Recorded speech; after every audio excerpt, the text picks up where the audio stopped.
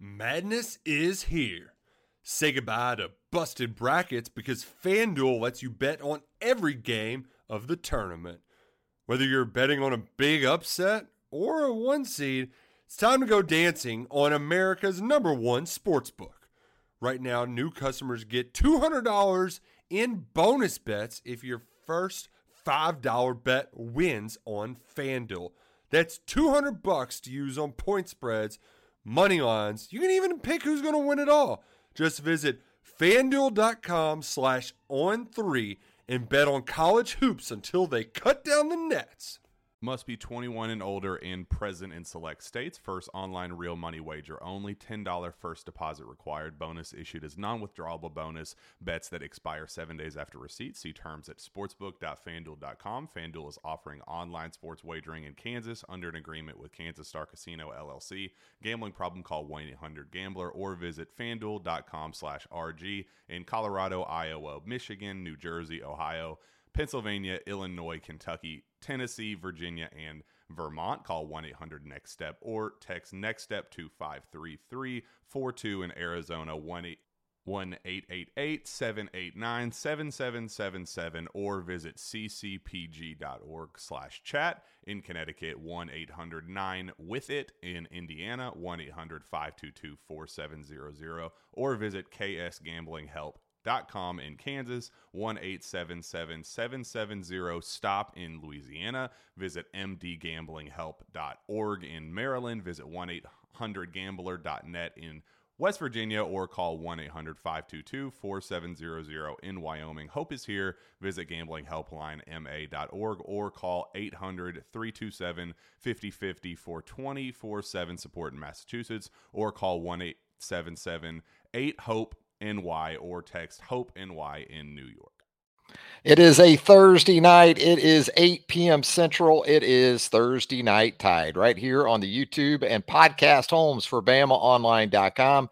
Travis Reier alongside team expert, Mr. Clint Lamb. We're going to get you through the first 25 minutes or so of tonight's program. Then we'll be joined by Jimmy Stein coming up around 8:25, and we'll go with Jimmy and Clint, the trio, kind of a three-man weave here from 8:25 to 8:35, and then Jimmy and myself to round things out from 8:35 till 9. You are welcome to jump on board with your comments and questions. And with that, Clint, we kind of talked about this in the pre-show. I've got my Jags taking on Tim's Saints while we're doing this, and the Jags just scored again to go up 14-3. But if for some reason it just sort of goes radio silence on this end, just, you know the deal. You just jump in and take over, right?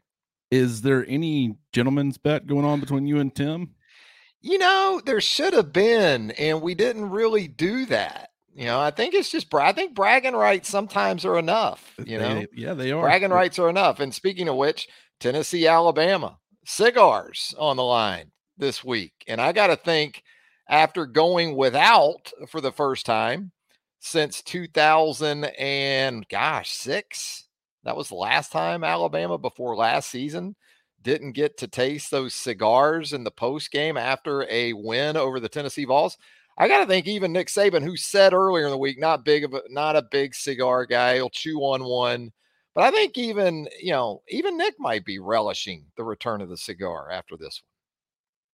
It's incredible what, you go 15 years without losing. You lose one, and all that trash talk that's been flowing one way for a decade and a half starts flowing the other direction a little bit. And it's amazing how quickly everybody had talked about, is Tennessee really an Alabama rival at this point? A rivalry is supposed to include at least a little bit of back and forth.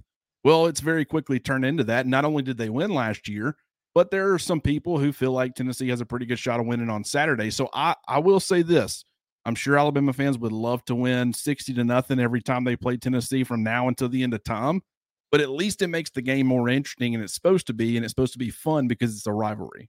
Yeah, exactly. And in many of those games in that 15-game win streak for Alabama, the games just really weren't competitive. I guess you could go back to 2009 with Terrence Cody and Rocky Block in Tuscaloosa as being one of those rare exceptions. 2015 was sneaky tight. That was a 1914 Alabama win in Tuscaloosa. And that could be the kind of game, Clint, that we're in store for on Saturday in Tuscaloosa. I think when we look at the predictions that you compiled of our BOL staff, for the most part, it seemed like if Alabama can get to the mid-20s in this game, at least that's my feeling, and I think your score sort of reflected that too. That's been the sweet spot for Alabama, especially in SEC play, I guess other than Mississippi State. But get into the mid-20s with that defense, and you feel pretty good with that home crowd at your back, being able to maybe restore some order on the third Saturday in October. Yeah, it's incredible what a year can do, right? Because last year it's 52-49. It's offense all over the place. Nobody can stop anybody. And, that's a different style of football game than what we're expecting on Saturday. You got two very different quarterbacks in there who are not as experienced, even though Joe Milton has, plenty of experience by this point. And, Jalen Milroe at the same time, too. He's now got, a handful of starts under his belt where he's got a lot more experience. He knows what he's doing a little bit more. But yeah, mid-20s to me, just on a surface level, with the way both defenses are playing, I feel like that's going to be enough. Now, it could creep up into the high 20s, low 30s. Who knows? It could be another 52-49 for all we know. This season I felt like this season more than any in recent memory, maybe ever for me at least, has been so difficult to gauge just what you're going to get on a week in, week out basis. And so I'll be curious to see what we get out of Alabama on Saturday, but we are expecting a good game regardless. Yeah, a very competitive game is to be expected. I think a physical game too. You think about the explosiveness of both these offenses, and really for Alabama, that exists in the passing game. We did see a few more explosive types of runs from Alabama against Arkansas last week. Certainly needed to see more of that from the Alabama offense, but for the most part, you're thinking Jalen Milroe and his receivers. Meanwhile, for Tennessee, in sort of a 180 from a year ago, it's going to be more about the ball's run game, and especially a guy like Jalen Wright, who you look at the last few games, especially against Texas A&M last week, 8 runs of 10 yards or more. So if you're thinking about a to-do list for the Alabama defense, those splits, those wide receiver splits, all that stuff is important. The tempo that Tennessee works at, but to break it down maybe to its most fundamental level for Deontay Lawson and Justin Aboigbe and Tim Keenan and some of those big guys up front, it's going to start with dealing with that Tennessee rushing attack. Yeah, and I think Alabama's run defense is even better than the numbers reflect, because you've seen Alabama in certain situations, the third and mediums, the third and longs, where teams have elected to run the football, catch Alabama off guard. And that's where, especially Mississippi State, that's the big one that comes to mind. They caught Alabama off guard on multiple occasions, and that's where a pretty decent chunk of their yardage has come from. Playing the run straight up against this Alabama defense, or playing, or trying to implement a rushing attack, it's very difficult to do. Alabama's interior defensive front has been very effective. Their edge guys, that was a big question mark for me going into the season. I thought, as good as Will Anderson was as a pass rusher, with Dallas Turner and Chris Braswell both being very good in that area as well, I thought trying to replace Will Anderson, the run defender, would be a much more difficult task for the edge guys. And I give Dallas Turner and Chris Braswell a lot of credit. They at least Braswell beefed up about 15 pounds to 255. That seems to have helped him set a better edge a little bit more consistently. And Dallas Turner, he's always had the traits and the ability to do it. It's just doing it on a more consistent basis. And I think both guys have really improved. So it's going to be a fun matchup to watch for sure. It puts to test the approach that Alabama takes this week, the defense, because Tennessee does work at such a fast rate and a pace on offense, an offense that really wants to get this thing to 70 plus plays on offense for Tennessee with that hurry up, that fastball approach, as Nick Saban refers to it. And really a key number within that is probably 50 runs. You really need to be able to keep Tennessee to fewer than 50 rush attempts in the game, because if they get to 50 plus, Clint, that means in all likelihood they're having enough success to stick with the plan and not put too much on Joe Milton and that depleted receiver core after the departures of guys like Cedric Tillman and Jalen Hyatt, and then the injury to Brew McCoy this season.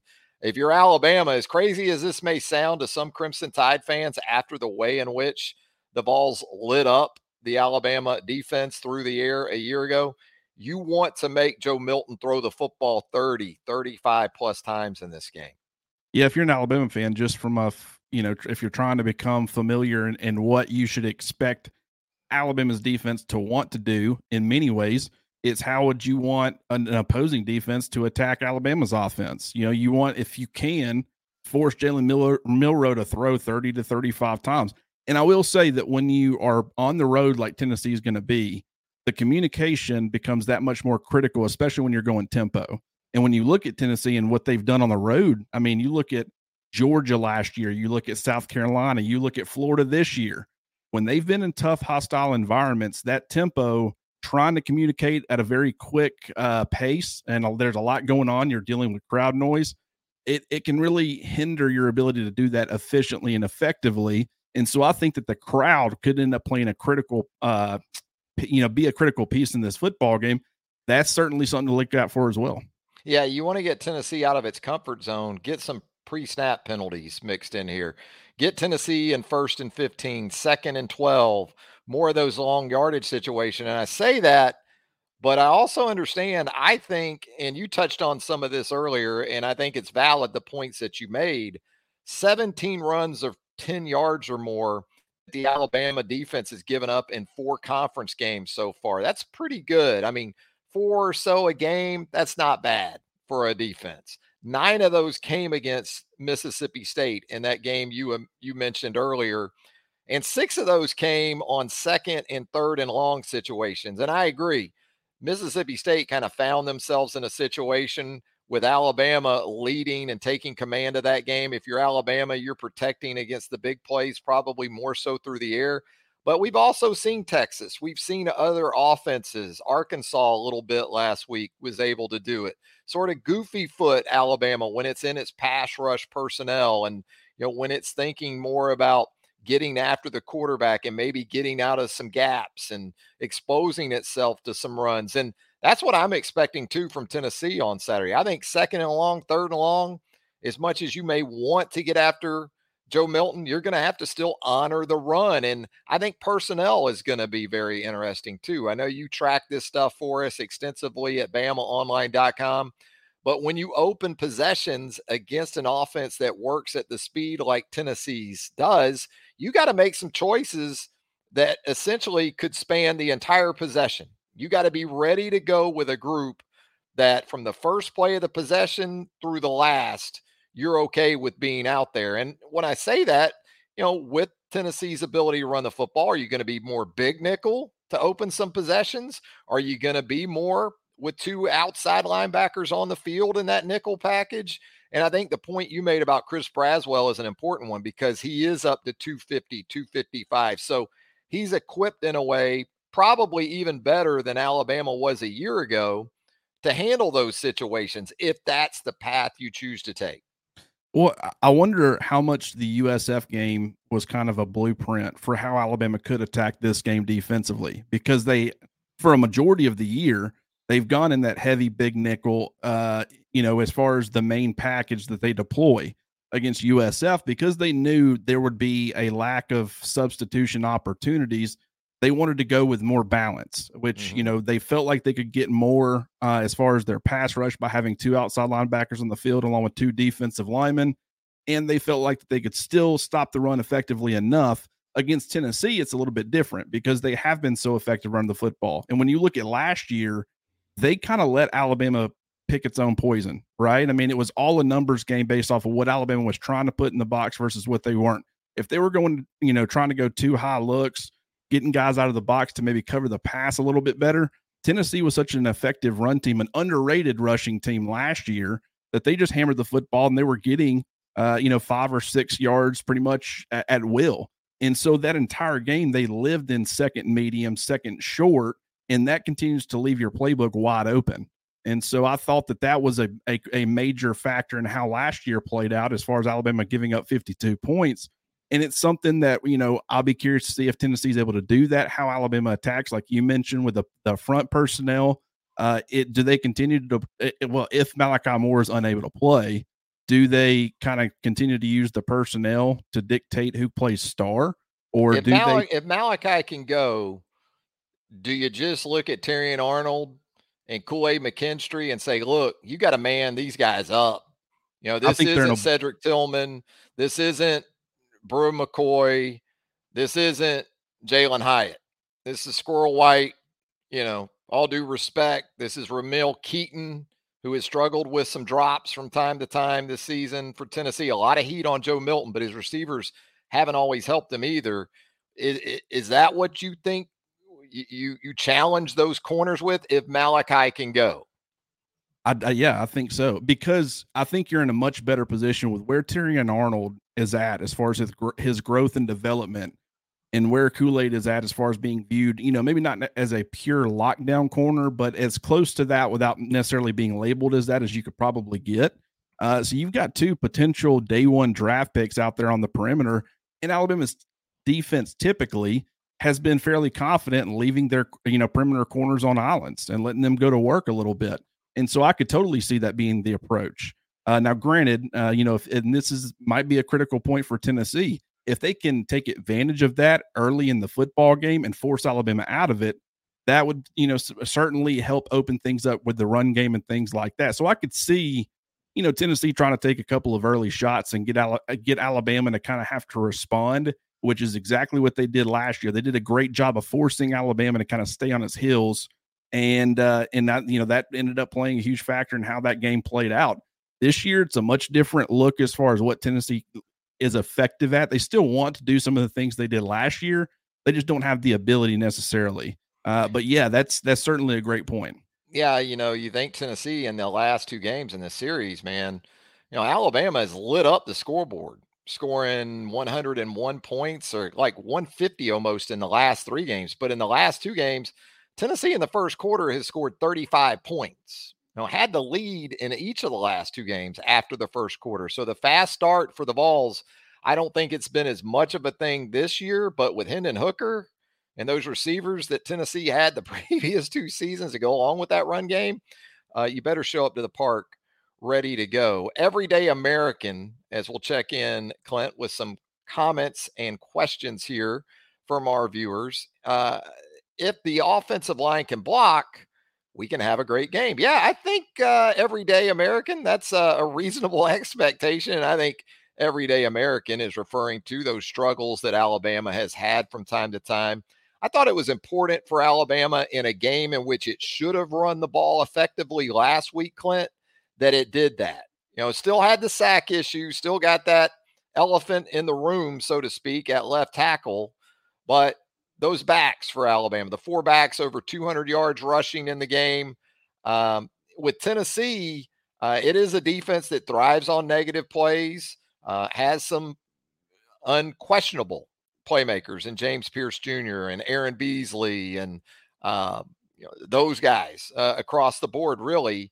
But, when you think about this offensive line, is it still just left tackle that you look at that you have your biggest concern about, or do you even look at the interior as Seth McLaughlin sort of picked up his play there at center? What about Jaden Roberts stepping in there at right guard? Seems to solidify some things as well. Yeah, it's so interesting. When you get to what is considered what has been considered your third string guy at right guard, that should come with the level of liability that the left tackle position has been at times this year for Alabama. Like, Alabama should right now have two major concerns on their hands as far as how opposing defenses can attack them and apply pressure on Jalen Milroe. I'll give Jaden Roberts a ton of credit, because has he been great? No, but he's been serviceable enough, more than serviceable enough. He's been an effective run blocker. He's held up fairly well in pass protection, where you don't look at him and say, that is a liability, and that's a major problem. I don't think Tennessee is looking at him and saying, we're going to be able to get consistent success against this guy by attacking him and doing some different things. I think with the left tackle, that's a little bit of a different question or a different approach if you're Tennessee. But Jaden Roberts, certainly give him a lot of credit. And, Seth McLaughlin, from a blocking standpoint, I haven't seen noticeable improvement necessarily.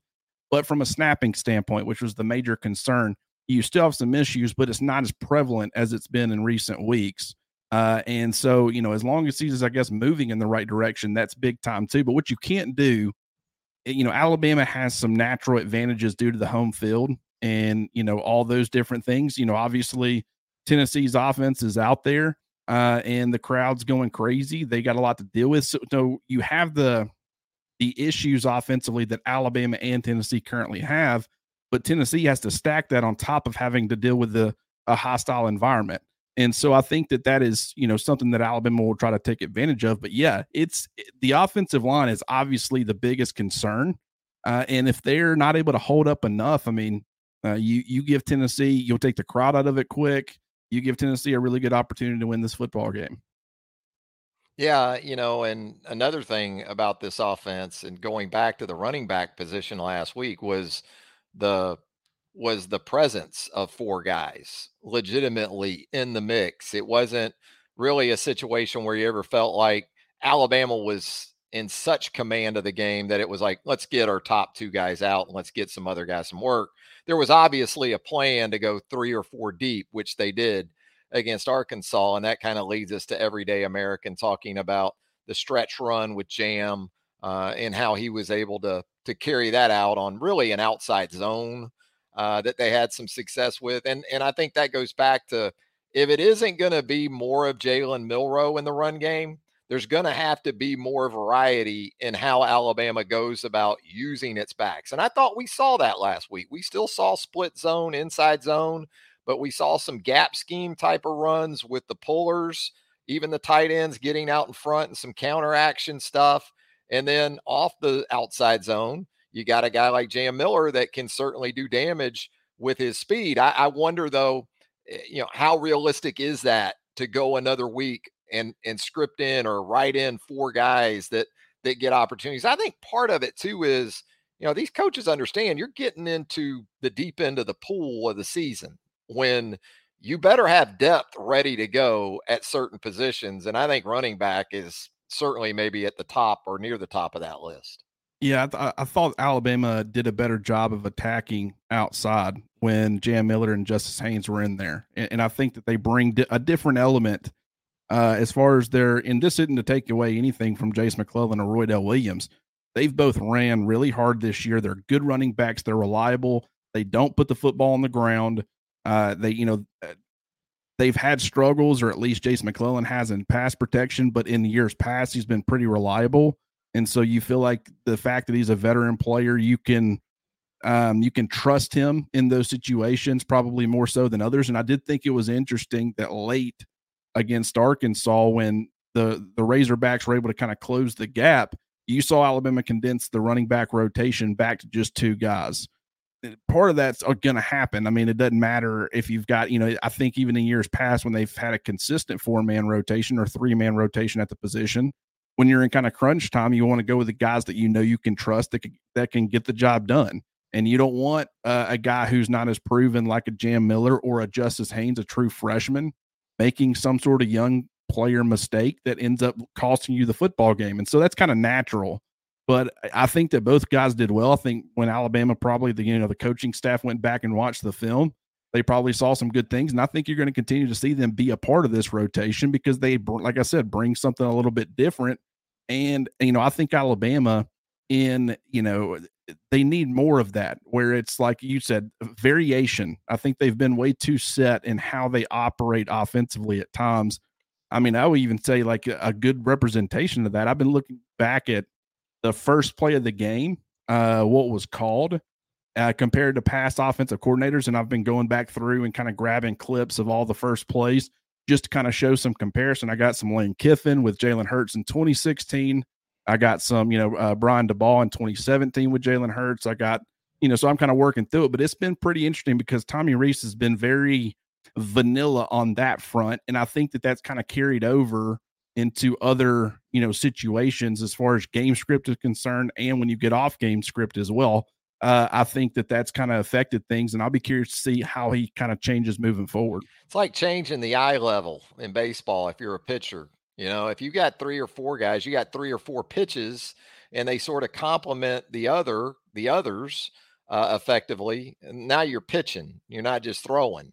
And I think for Alabama, offenses maybe in the first half of the season were able to look fastball a lot of times with Jace and Roydell. Now you start mixing in some guys that they don't have a lot of tape on, guys that they haven't seen as much of with Jam and what he brings to the mix. And Justice is kind of an all-around guy, and maybe you can dictate a little bit more in the run game than what we've seen from Alabama to this point. Hey, Josh Batchelor, he wants to talk defense. Do you think, he asks, we will see more of Trez or Jihad at weak side linebacker this week with their pace of play? Talking about Tennessee's. Josh says he leans towards Jihad, but Josh likes Trez's pass rush and what he's been able to do and getting pressure.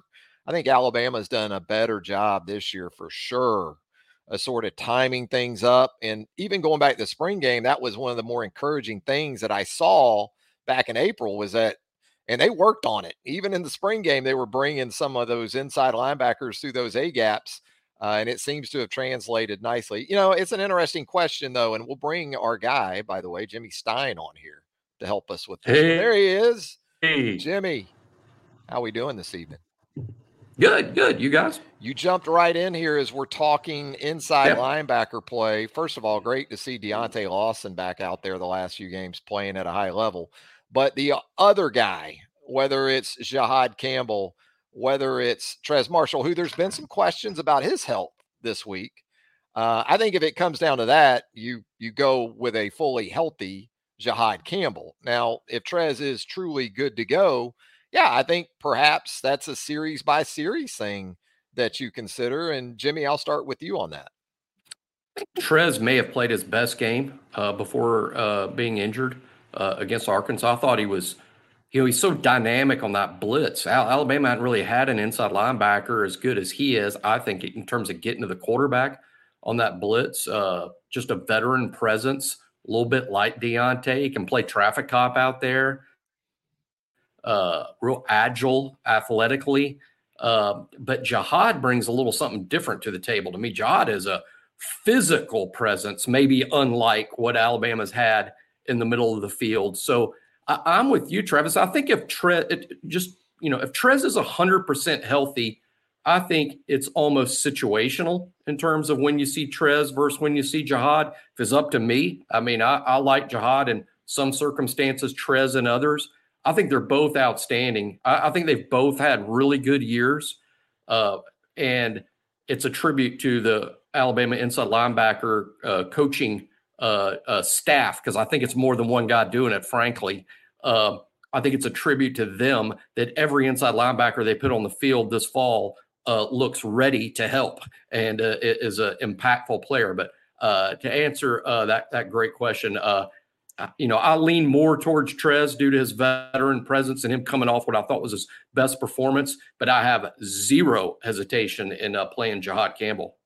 Yeah, again, we talked about this, Clint and I, earlier. Tennessee makes it tough to go situational because they're working at pace. Fastball. So subbing is going to be precious. When you get those opportunities, you've got to be ready to go and have those guys in line. So we'll see how Alabama handles that in this one. And by the way, your inside linebackers better bring it this week because Jalen Wright doesn't go down easy. He reminds me a little bit of a Kerryon Johnson, that type of back. Physically, you look at him, he's impressive, but he runs even bigger than his size would indicate. Jabari Small is compact, powerful.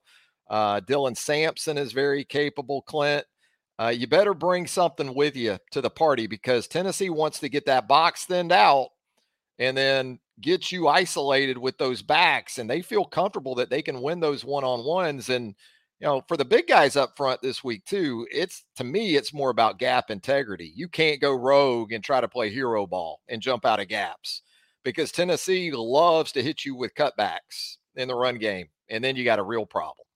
Yeah. If you're asking who I think is going to start at will, I'm going with Justin Jefferson. Now No, I'm kidding. Obviously, I'm He's a fan. I'm still recovering from that He's a preseason fan. prediction. He's in the fan club. So if you're asking me to, obviously I've had some swing and misses at that position already, but I feel like this is a game where you're going to see a ton of Trez Marshall. I really do. And the reason being is because it's one of those closer games. You're expecting it to be close, and you, in those types of situations, kind of want to rely on your veteran guys. Marshall's playing great football right now. He's a good run stopper. Tennessee's obviously a great rushing offense. And not only that, but I think from a gap responsibility and just run fits and things like that, Jahad Campbell has made tremendous strides in that area. But I still think that there's growth that needs to be had.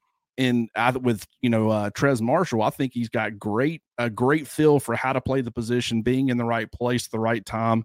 And so against this style of offense, and the fact that I think from a coverage standpoint, Squirrel White's going to be a problem inside, certainly. And they've got some other guys that can cause some issues as well. But I think that, you can kind of mask some of those deficiencies based off of what Tennessee is offensively this year compared to last year. And if you can do that, then I think Marshall this just feels like a game where you can trust him a little bit more. And I think that that's going to be a crucial factor in all this. You're definitely going to see Jahad Campbell, but I wouldn't be shocked at all if it was like a 75-25 type of split, 70-30, that kind of thing. And, with what Marshall brings as far as being able to pressure the quarterback, that's certainly been big. And so, you've got some deficiencies in coverage. He's a little bit stiff, a little bit limited, not quite Shane Lee in that regard, or even close for that matter. But, when you're getting the other elements, you can kind of work around if there's something that an off-ball linebacker doesn't do necessarily well, if you have a player like Deontay Lawson playing next to him. And we talk about pressuring Joe Milton potentially. And it seems like with both these quarterbacks, there's this narrative that they are elusive. And I don't really see it as much. I think the thing you want to prevent with both is limiting how many opportunities they get to leave the pocket and get downhill, and straight line runs for both Jalen Milroe and Joe Milton. These aren't Charlie Ward type of guys. I know I'm severely dating myself with that analogy. What you think? Google Charlie Ward, you'll see what I'm talking about. Jimmy knows. Jimmy's always got me. So these quarterbacks are the Derrick Henrys of yes, I think so. Yeah, and I know when I made the comparison of Jalen to to the guys that I've compared him to, Josh Allen, the Bills. That's why, because Josh Allen is a hell of an athlete, but he's a hell of an athlete at 6'5", 240. Not that Jalen's that, but kind of similar in how they can hurt you running the football. And so what do you think from that standpoint on 3rd and 8, 3rd and 7? And we talked about this with Clint too, Jimmy. We both don't envision Tennessee just totally getting away from the run on 2nd and 3rd and long. It kind of puts you in a bind if you're either of these defenses, really. Sure. Tennessee just so different than they were a year ago. I think last year on 3rd and 7, 3rd and 10, they're just as dangerous as they were on 1st and 10 or 2nd and 2. I mean, when they spread it out and could run as many vertical routes as they would from multiple players, often on the same snap, they were just a real scary team in terms of how they would attack you, and whether it was 3rd and 10 or 1st and 10 didn't really matter. This year, much different. If Alabama can get Tennessee in 3rd and long, you got to like Alabama's chances because Milton's just not quite as scary. I don't think even as a runner, he's got a big arm, but he just hasn't been as effective or efficient throwing the ball down the field. But as a runner, like you just point out, Travis, he's not a make you miss guy. He's just really what amounts to a fullback. But he can be effective running the ball. Just he is athletic for his size. He will run you over. You better hit him low. Terrion, don't go in high like you did with KJ, last week. Similar challenge this week that you got last week. They're to me sort of similar players. I give a nod to KJ in terms of, I think KJ is a better player, to be honest, but they're sort of similar. I think KJ might be a little more athletic, but the big strong thing, the big arm, the athleticism to a degree sort of similar. Joe just hasn't been able to put it all together as a passer. I think the biggest difference in this game to me, almost, guys, is from last year's the 3rd and long. Like I said, 3rd and 10 meant you could lose the game on the next snap. 3rd and 10 this year, Tennessee might lose the game on the next snap. And we look at these two offenses and you look at how well Tennessee runs the football. Again, not a great touchdown conversion rate when it comes to red zone. And similar to a week ago, when you wondered about those two teams, Arkansas and Alabama, who will be more efficient in the red zone, who will have to maybe lean more on place kicking. I think Alabama feels good about that, but obviously wouldn't like to do that too much. It wasn't much of a problem last year. Well, I mean, you had so many explosive play touchdowns last year that red zone wasn't much of a problem for Tennessee regardless. But speed RTR right here in our comments, Clint, with Alabama's struggles on OL being a theme, why hasn't both quick and slow screens been more utilized? Seems like the pass plays often are longer developing. I think speed RTR is onto something there.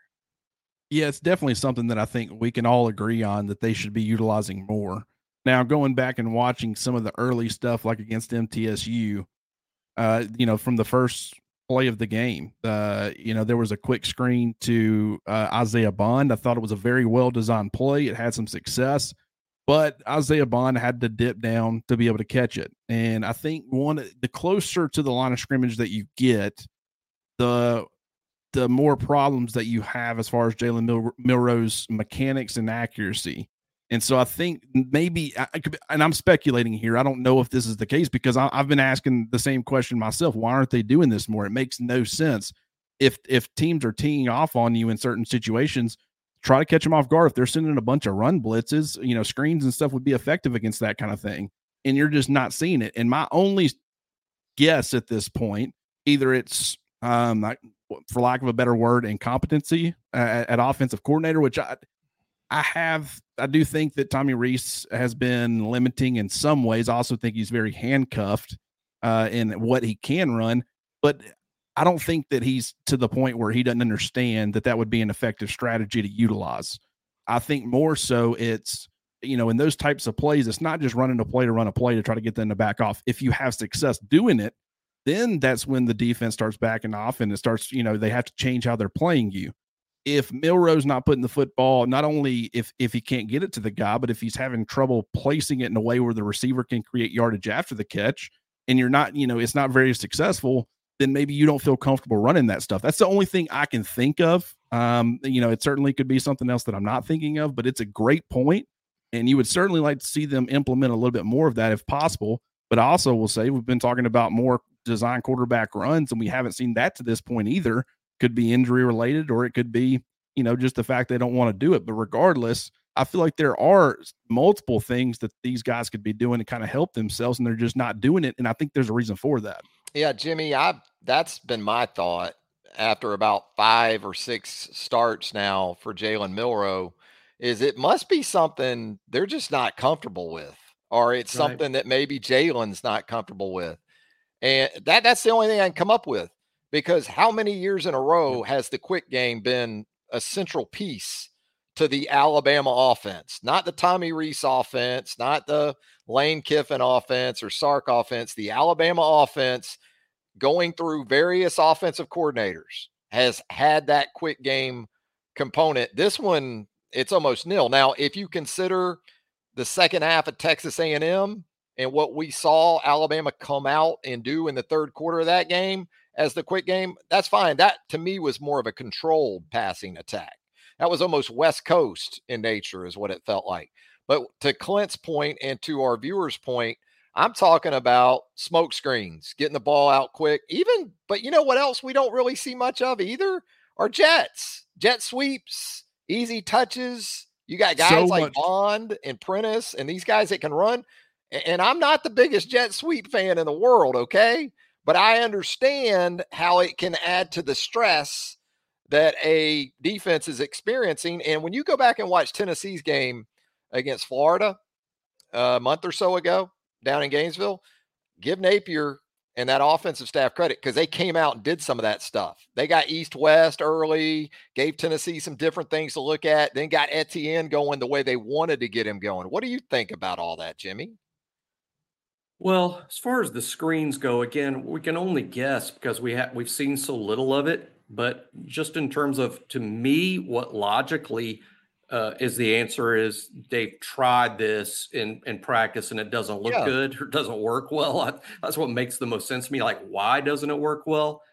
When you're throwing screens, there's so many different types of screens, whether smoke screen, bubble screen, wide receiver screen, the little toss to the running back. And one guess I have here is, Milroe, to me, in terms of what type of quarterback he is, in terms of what he's really good at, and we see this with the deep ball, he's sort of a fastball guy. When Milroe's got to put a ton of effort in a throw, whether it's a deep throw, whether it's a high velocity throw, that to me is him at his best. He's a fastball pitcher. That's what he can do. That's what got him recruited. Not everybody's got that arm that he's blessed with. But I think, in terms of what I would call the off-speed pitches, the changeup, the curveball, the sinker, the repertoire of pitches isn't there for him yet. And I'm wondering if maybe on some of these screens, there's not quite as much confidence. And I'm not even just talking about accuracy. I think we have all seen a lot of football to realize that if you float a screen and it's just floating up there against SEC speed, that's not just a problem, it's a pick six. Yeah. And I think that maybe, and again, this is a guess on my part, that maybe they're just not really comfortable with making those tight throws around the line of scrimmage where you're not just talking about a disaster, you're talking about, the other team's band is playing, when you really mess that up. But hopefully it's something that can be added. I've talked about since the beginning of handing the job to Milroe back in week 4 or week 4, that you start with a base and then you add to it. And hopefully he can keep up with that. Each week you're just adding stuff until you've eventually got a really thick play sheet over there. And hopefully it's something they can add as he gains confidence and gets better and better, because I see a kid that's getting better and better and better. Improvement's never linear, but he is getting better. Maybe that's something they can add late, because I think it'd be super effective. Yeah, the traditional screen game, sorry, Clint, okay. There's other things involved there too. I mean, you got coordination with the offensive line. We can look at that group and speculate that they've never been, as I can recall it, a big running back screen team with Nick Saban, unless you're talking about swinging it out to TJ Yeldon in Baton Rouge in 2012. That one obviously stands out down in Red Stick, but year in and year out, especially in the last 6, 7, 8 years, they've been more perimeter oriented with the quick throws and trying to win with one. And you know what else they haven't been the last couple of years? A really good perimeter blocking team. Right. I mean, you can say what you want about Judy and Devontae and all that. Those guys blocked for each other. They got after it as perimeter blockers. I haven't seen that as much of late. But Clint, as we let you go here, we've already held you over, man. You're going to get OT on us if we don't watch out. Tim won't like that. Any departing thoughts as we let you get out and look ahead to this game Saturday? Yeah, I think that you brought up a great point with the Jets because we saw so much of that early on in football games and with previous offensive coordinators. I mean, just going back and looking at those first play of the games, it's Calvin Ridley, it's Ardarius Stewart.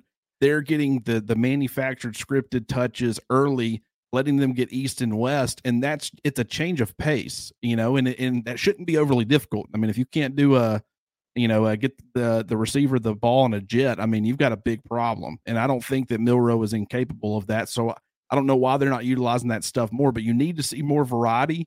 Part of me thinks that it's just Tommy Rees feels so limited. Like Bill O'Brien was limited as far as his offensive line. It handcuffed what he could call or do offensively. I don't think fans realize enough how much it did in 2021. Tommy Rees in some ways is dealing with the same problem, but on top of that, he's got a quarterback that can kind of compound some of those issues. He hangs onto the football too long. He takes unnecessary sacks when he could throw the football away. He's prone to, sometimes make decisions that you want back. Bill O'Brien at least had a quarterback, a Heisman winning quarterback, who could compensate for a lot of that. Pocket awareness was elite. His ability to improvise, his ability to get on the move, he was able to overcome a lot. And so I think Reese has gotten a little bit too limited, thinking that he's limited. And what you would like to see him do is just expand that a little bit more. And if he can do that, I think that he ends up having this offense ends up having quite a bit of success down the stretch this year. But there's a lot of problems that need to be fixed, and hopefully it starts on Saturday. But boys, I appreciate you having me on. It was good talking football with you guys, and we'll talk soon. Enjoyed it, Clint. Thanks so much for joining us on TNT once again. Look forward to your continued coverage with us right there at BamaOnline.com. Talk soon. Thanks, Clint. There goes Clint Lamb checking out on a Thursday night. We kind of continue that conversation, Jimmy, and it may have something to do with how defenses are playing Alabama now, right? I mean, Sure. Let's talk about the receivers, because with Judy and Devontae and Ruggs and Waddle and Mechie and Jamo, there was a respect that had to be paid to those guys. So the type of coverages that you saw with those guys, probably different now. Not that Jermaine Burton hasn't been productive in stretches, not that they don't have some quality guys, but when you're elite across the board like Alabama was, you're damn right early in the game we're going to play off coverage. And if you guys want to run jet sweep for 7 yards to those guys instead of hitting us over the top, more power to you. Yeah, and with the Milroe only making now he's got 6 starts this year, 1 start last year, so 6 or 7 career starts. The least experienced starting quarterback in the SEC. It makes all the sense in the world, Travis, for defenses to play Alabama and say, we want Jalen Milroe. If they're going to beat us, they're going to beat us with him throwing the football. They're not going to beat us handing it to those backs that we know are quality players. They're not going to beat us with running their quarterback. They're going to beat us with Jalen Milroe throwing the football. I think a recipe for lack of success at Alabama is just literally number of attempts. I mean, for instance, if you told me right now, before the game started on Saturday, Travis, that Jalen Milroe threw the ball 40 times against Tennessee, I would tell you that's a loss. They were behind. They were behind. They had to throw it too much. 30 attempts would be, I don't know. I don't think that's Alabama's recipe right now. I think somewhere in the 20s is nice, and that's enough. But Tennessee wants Alabama to throw it more. Alabama wants a little more. No, we're going to run it first and complement that with the downfield shots. But Alabama is defended, I think, in that manner where you're sort of being invited to throw it. But he has dinged teams enough, Travis, downfield to where you have to be wary of it at least a little bit. I mean, no one's just going to give him the back third. No one's going to hand him that. But at the same time, you're like, hey, if you want to operate in the intermediate area, give it a shot. But we're not going to let your backs run for 250 yards, because if we can put it on that right arm of the young, inexperienced, mistake-prone quarterback, then that's what we're going to do. Jalen Milroe in SEC play is averaging 10.9 yards per attempt. I didn't have that great back in the preseason. No, that's great. Especially when you consider that Jaden Daniels is averaging 11.4, and he's just having an otherworldly type of season. He could win the Heisman. He could win the probably Heisman with that number. Daniels' campaign comes down to probably Tuscaloosa in a couple weeks, and then if he can win that game and LSU can get back to Atlanta, then he gets another opportunity in the SEC championship game in front of Heisman Trophy voters. But you talk about thresholds, and we talked about this with Clint earlier. You look at Tennessee's only loss of the season. It got off just 30 runs against Florida. That was season low, 30 runs. So those numbers to keep in mind, right? I know you talked about it with Jalen, and if he gets up into the mid-30s or more in pass attempts, probably not a good sign for Alabama. But I guess you could look at that with Tennessee too. as far as the number of runs the Vols are able to squeeze off in this one. No, that's exactly right. I mean, Alabama sort of needs to defend Tennessee the same way. I mean, if Wright and Small have their typical games, Alabama's in a little bit of trouble. I mean, you're gonna have to force Joe Milton to be the reason they win the game with his arm completing passes down the field, because you've sort of taken away that run, or at least limited it. The numbers to me, you already talked about that Florida game. I mean, Florida held Tennessee to 100 yards rushing. If Alabama does Saturday, that game's over. I mean, that's the way I look at it. If Alabama holds Florida to 100 yards rushing, then Milton's got to make up for that. I mean, I know football's very complicated. It's also very simple. And one of the most simple things I say, boy, this isn't even 101. This is remedial stuff. But there's only two ways to move the football: on the ground and in the air. That's the only two ways. It's the only ways you get production. It's the only ways to get points: on the ground or in the air. Tennessee wants to do this on the ground. That's where they're really good. If you limit it, if you hold them to 100 yards, they're probably going to need 300 yards, 350, 400 to win this game. You hold them to 100 yards rushing, there's only one way for them to get to 350 or 400. That's with 250 or 300 yards passing. And so far, that just hasn't looked like a great recipe for Tennessee. And that's going to be the challenge for Alabama is limiting Wright and Small. They're going to get some yards, but Florida did it, and I am sure they have poured over that tape in Malmore at the Malmore this week. When you look at those three Tennessee backs, Wright's really the guy that it's translated with into SEC play as far as yards per carry. Jabari Small, Dylan Sampson, it's not bad. It's 4+, but it's not 5+ like it is with Jalen Wright. So with that stat in mind, I'm going to ask you this question. Most important player for the Alabama defense in this game Saturday, who do you got there? You know, I wanted to say Malachi Moore, because I think his physical presence at star, Alabama will be in nickel almost the entirety of this game. And we already alluded to the fact that playing a fastball offense, you can't substitute as much. Alabama very likely, I think, in this game to go with nickel, stick with nickel. Last year against Tennessee, you almost had to go with dime, stay in dime because of the way they spread it out. But now it's probably a little more nickel. I want to say Malachi, but I'm not. I'm going to go more almost old school and say Deontay Lawson, in the sense that he's the presence in the middle. He's the one that gets everybody lined up in the run fits. And I think if there's one player that is sort of in charge of stopping the inside run, it's Deontay, both as a playmaker and as the line caller. So I think it's Lawson because, again, it's the, you already what Wright's like at seven yards per carry Wright's at 7 yards a carry. Small's at over 5 yards a carry. You can't have that. You can't have that on Saturday. You will lose the game. So to me, it's Deontay Lawson, though I wanted to say Malachi at star. We're not 100% sure that he's going to play even. But if he does, he would also be very valuable because he's the DB on the field that can most influence the run game. Caleb Downs too, but Malachi at star I think is important. But my answer is Deontay.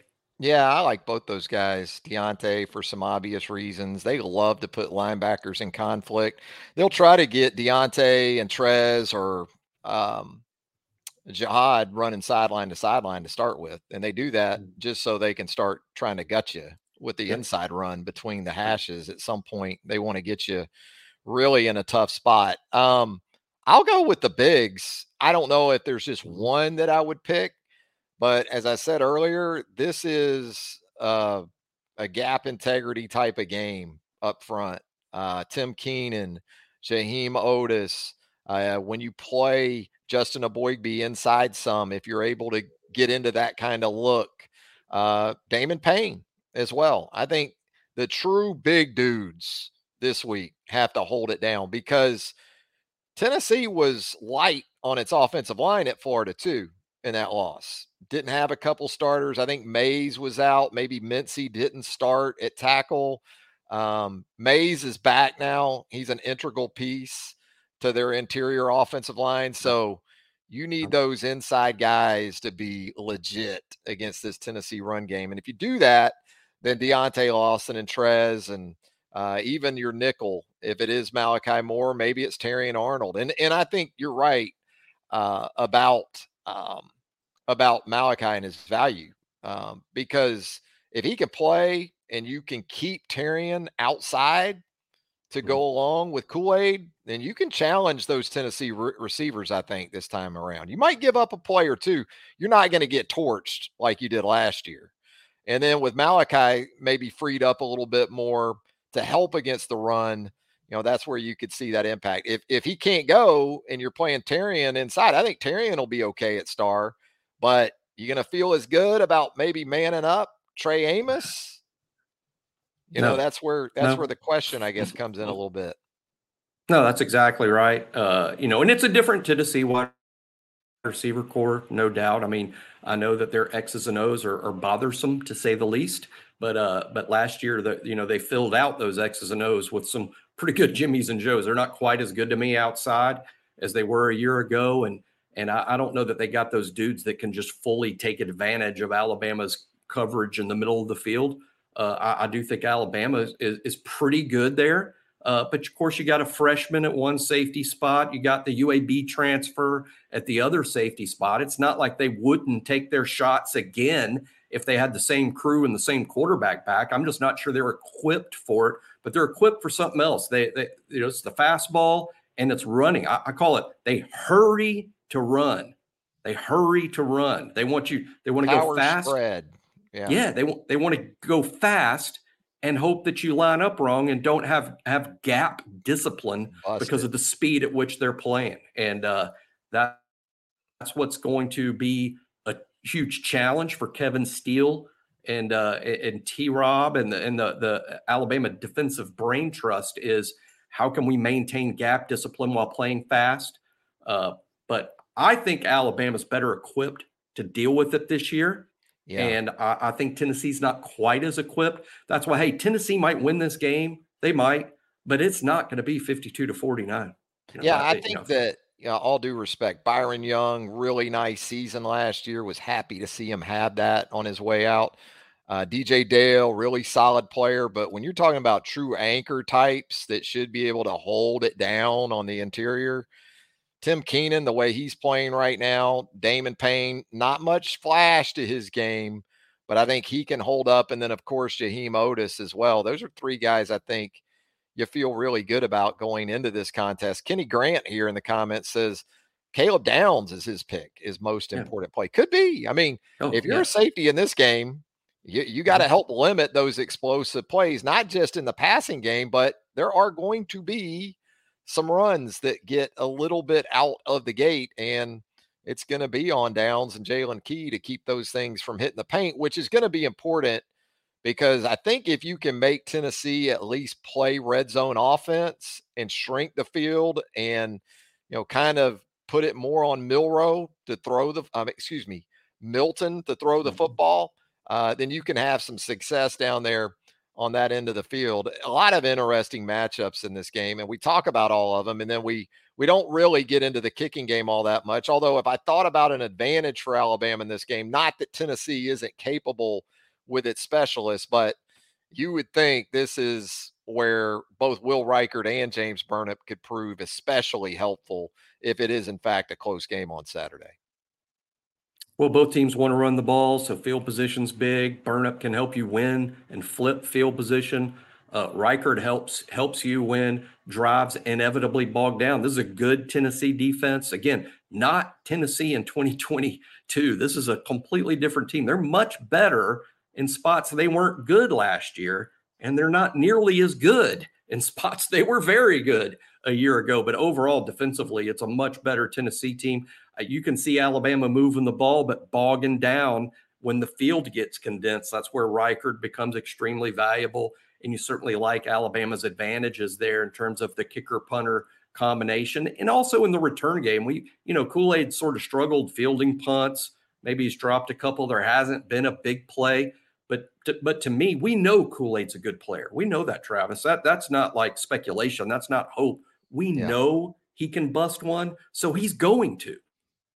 It's almost inevitable that Kool-Aid's going to make a big play as a punt returner at some point. And maybe that happens this weekend in games that are decided by one score, 10 points or less. Special teams is huge. I think it's an advantage for Alabama this weekend. Yeah, Tennessee had some complimentary kicking game against Texas A&M last Saturday. Pinned the Aggies on like their 1 yard line, forced a 3 and out. A&M has to punt from its own end line in the end zone. It's not a good punt, and Tennessee returns that punt for a touchdown. That was largely the difference in that decided win. the game. Yeah, decided the over game. Texas A&M. SK here in the comments as we wrap up, we get out of here. If UT hurries up and gets nothing running that speed offense, might backfire and put that UT defense on the field all day long. Maybe SK, Jimmy, is sensing a little Ole Miss 2021 in Tuscaloosa. Remember that one? Oh, yeah. That corral and that run game. And grab your popcorn. Yes. Yeah. Grab your popcorn. And then I think Lane and the Rebels had the ball for like 19 minutes, something like that. It is true. They hurry to run, and then if you stop the run, then you get the ball back sort of quickly. I can see it being really a low scoring thing. I saw an expert on ESPN say as one of his picks of the weekend is the under in Alabama, Tennessee, just for that very reason. And I think it's very possible. I won't be shocked, Travis, if the score in this game is something like 17-10 or 13-10 or 17-13. Very possible. Lots of 3 and outs, lots of punts. If there's not some non-offensive touchdown scenarios, sure, very much with you on that. If the game's pretty clean and there's not a lot of short fields, and the kicking games kind of do what it looks like they're capable of doing, could be some long fields and some punting and perhaps some opportunities on fourth down for both these offenses. Well, Jimmy, we're going to get out of here. I think we've pretty much covered it from offense to defense to special teams. Kenny, by the way, here says the crowd has to be on point too. So we've got the home field advantage covered. I would think that wouldn't be much of a problem for Alabama.